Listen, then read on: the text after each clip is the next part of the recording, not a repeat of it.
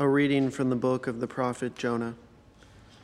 The word of the Lord came to Jonah, saying, "Set out for the great city of Nineveh, and announce to it the message that I will tell you." So Jonah made ready and went to Nineveh, according to the Lord's bidding. Now Nineveh was an enormously large city. It took 3 days to go through it. Jonah began his journey through the city, and had gone but a single day's walk, announcing, 40 days more, and Nineveh shall be destroyed. When the people of Nineveh believed God, they proclaimed a fast, and all of them, great and small, put on sackcloth. When God saw by their actions how they turned from their evil way, he repented of the evil that he had threatened to do to them. He did not carry it out. The word of the Lord.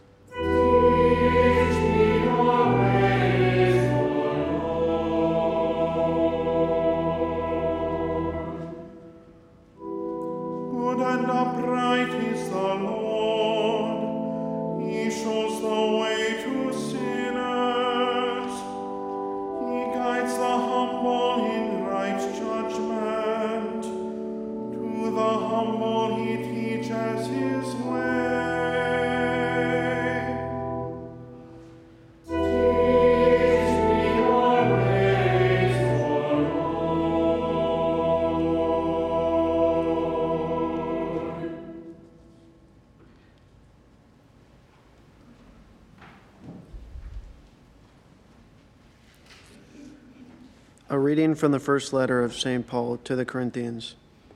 I tell you, brothers and sisters, the time is running out.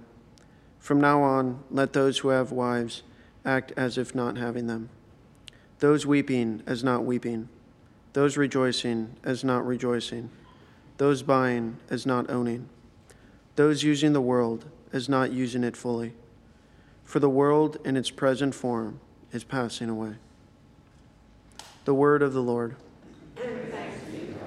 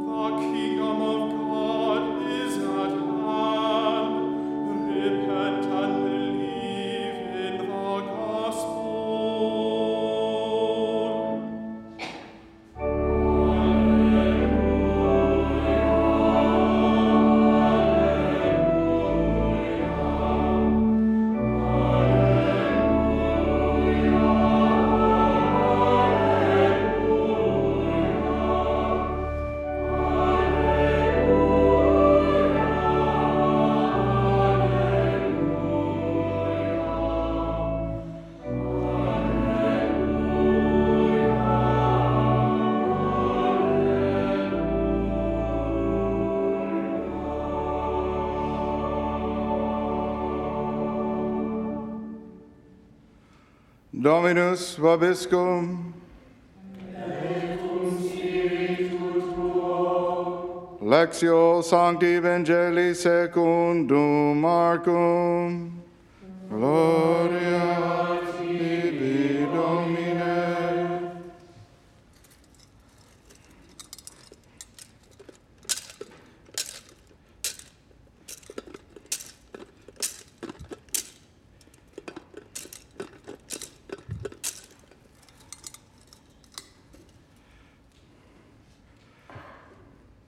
After John had been arrested, Jesus came to Galilee, proclaiming the gospel of God.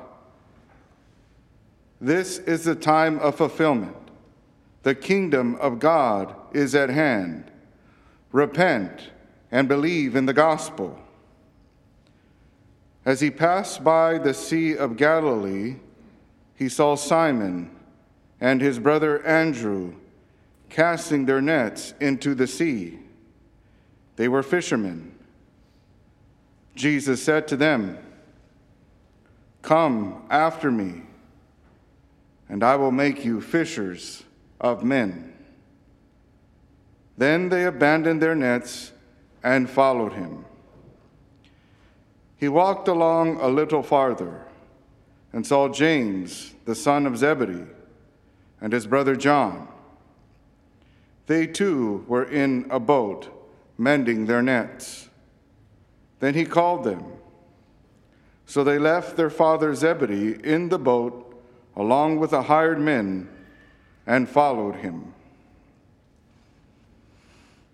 Verbum Domini, lasti.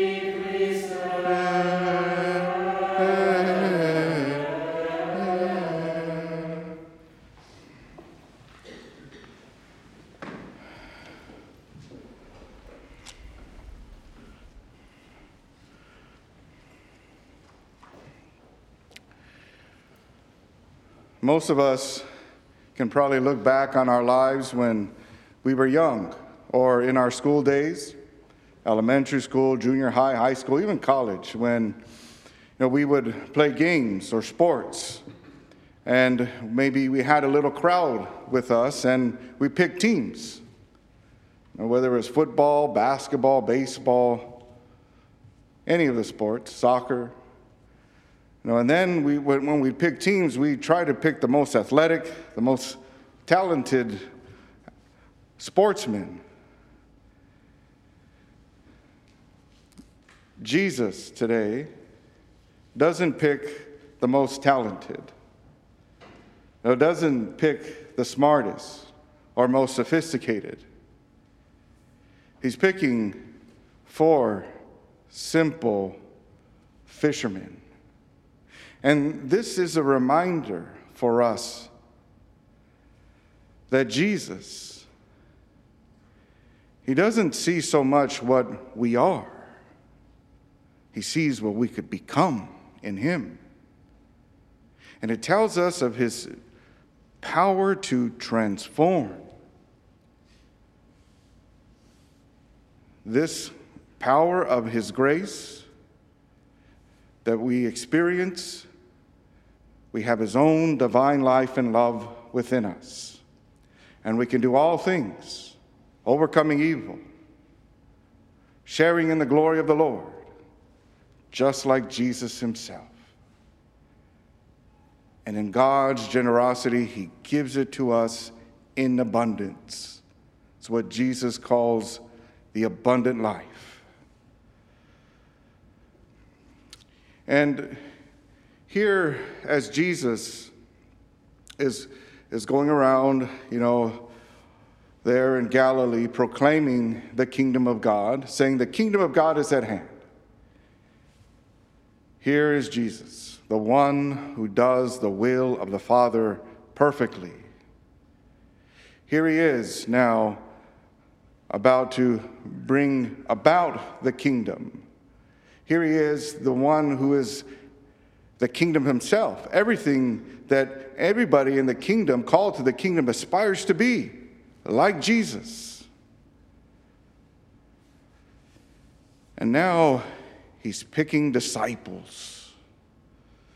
And so he calls these 4 men who are hardworking, committed fishermen.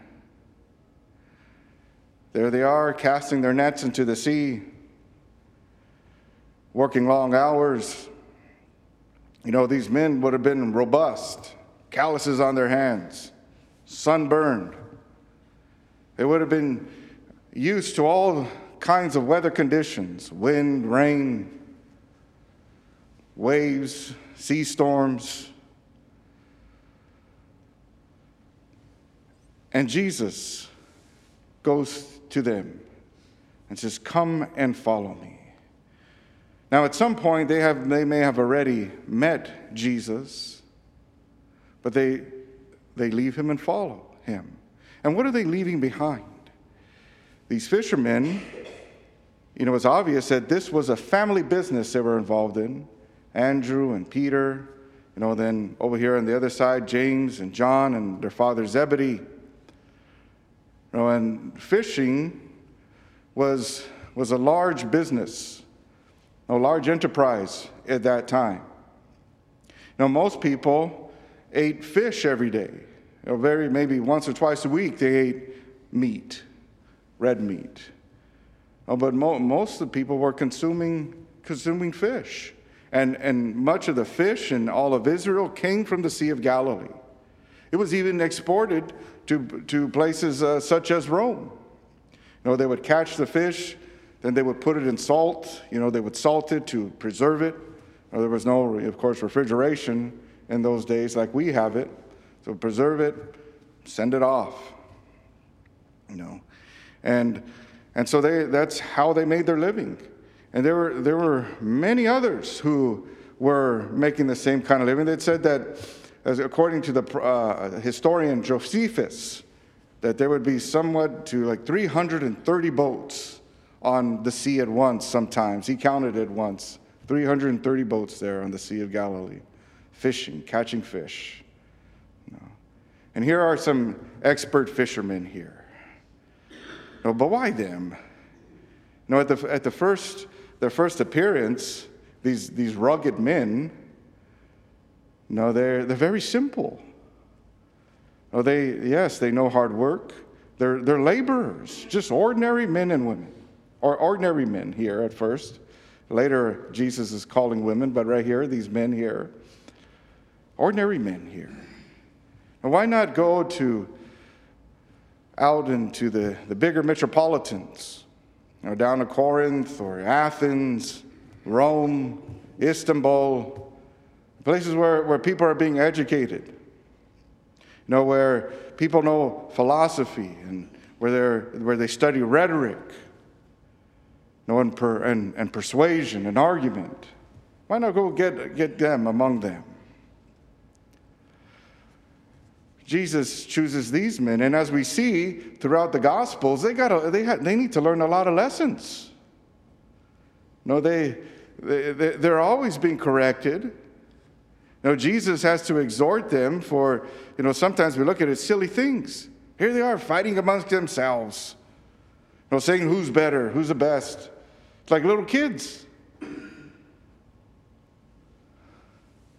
See, but one thing about these men, as I'm saying earlier, Jesus looks into the heart more than the appearance. See, yes, though these men receive a constant exhortation, they're always being corrected, but yet they can take the correction. See, they know commitment. They know loyalty from their business, from their family. So what we see of them, and being fishermen, working in this industry, you know, they're used to days when there was disappointment, where maybe things, because of the weather or storms, don't look so good. You know, but they're also resilient men as a result of that. So yes, they could be scolded, exhorted, but then we see them getting back up, you know, and then trying a little harder. And ultimately, these 4 men are leaders in the church. But we see where Peter, James, and John, that they are closest to Jesus. He takes them everywhere. Oh, the Mount of Transfiguration, to do healings, he brings them with him. The agony of the garden, there they are with him. They're so close to him. They know him very intimately. He's chosen them for this because of what's in their heart. And then, we see this trend after, Jesus is on the cross. They all reject him except for John. But then, Jesus rises again. Then he ascends. Holy Spirit comes with the indwelling of grace, of divine life now, divine love. There they go forth, transformed, walking in the power of the Holy Spirit, walking like Jesus now. Everything is all of a sudden activated. See this huge transformation. And they're still weak men, as the epistles point out, the book of Acts. They still have things to work on. But they're different from when he first called them. And brothers and sisters, Jesus calls each and every one of us close to himself, to an intimate, to a relationship with him, to a life that is identical to his. And it begins by us saying yes and following him. We'll have to say yes many times in our life in the Lord, the spiritual walk with him. It is a constant yes, constant taking up of the cross, denying ourselves and following Jesus. This may seem rigorous, arduous, but yet there is the transformation. There we are being sanctified, and being purified, and ultimately being glorified with the Lord. And so he's called us, of course, to come and follow him, to give of ourselves to him, but that this also tells us that he's to be first. God is to be first in our life. We make him first. He makes everything else work well, for good. There, by making him first, we have the one who shows us how to live and how to love in this world. By following him, doing his will. Loving as he's loving the Father, loving all people, learning from him, being with him, knowing we're loved by him, and then pouring it out. And so it makes life much more doable, workable. Much more happier, because we're living in a way that we are called and meant to live. Jesus shows us that there he is, living the fullness of our humanity. That's what we see him. That's about, as followers of him, that's what he gives to us. This is why the importance of having him first. He's God. And ultimately that we should have a burning desire here to be with the Lord, and this life will pass, and then we'll be with him for all eternity. It gives us many things, many opportunities here, but these are passing. It's all about him. And we're called to have him first in our lives, each and every one of us. Some of us, of course, are called to give it all to him. To deny ourselves of a family life, of marriage, perhaps taking up a vocation as a priest, a religious priest, religious sister, consecrated life. God is calling some of us to that. And he's tugging at you. It's time for some of us out there to say yes, to take a step of faith. And we may see that, the odds are against me, and maybe I don't feel so qualified. But as we see here, Jesus doesn't call the qualified. He qualifies the called. He doesn't see as man sees. Doesn't see just what they look at right there, but Jesus looks deep into the heart. And he sees what they could become. And that is, of course, those who are discerning, he will surprise you. He will amaze you. I mean, all of us who have taken up, a call, a vocation, the priesthood or the consecrated life, we'd get in there. I was a lot of men getting, how am I going to do this? Then years go by. Oh, yeah, it's done. It's getting done. It's the power of God, the grace He gives to us. And He'll give it to those He's tugging at right now. Now say yes. Come and follow Him. So whatever state of life we're in, we're called to follow Jesus. And we'll never arrive. Okay, yeah, I've made it. Yeah, here I am, I don't need it anymore. No. God is so great. God is so marvelous, glorious, that it'll take a whole eternity to really know Him. It's infinite. His love is that amazing, that astounding, that it'll take a whole eternity to know what it is. And it's for all of us here. So, yeah, the life of the Lord calls us to, following Him, may seem difficult, but there's where we're truly loved. There's where we truly find our purpose. There's we find a God who loves us unconditionally, a God that will make us more than what we are, a God that shows us that we are truly sons and daughters of Him. Say yes. God bless you all.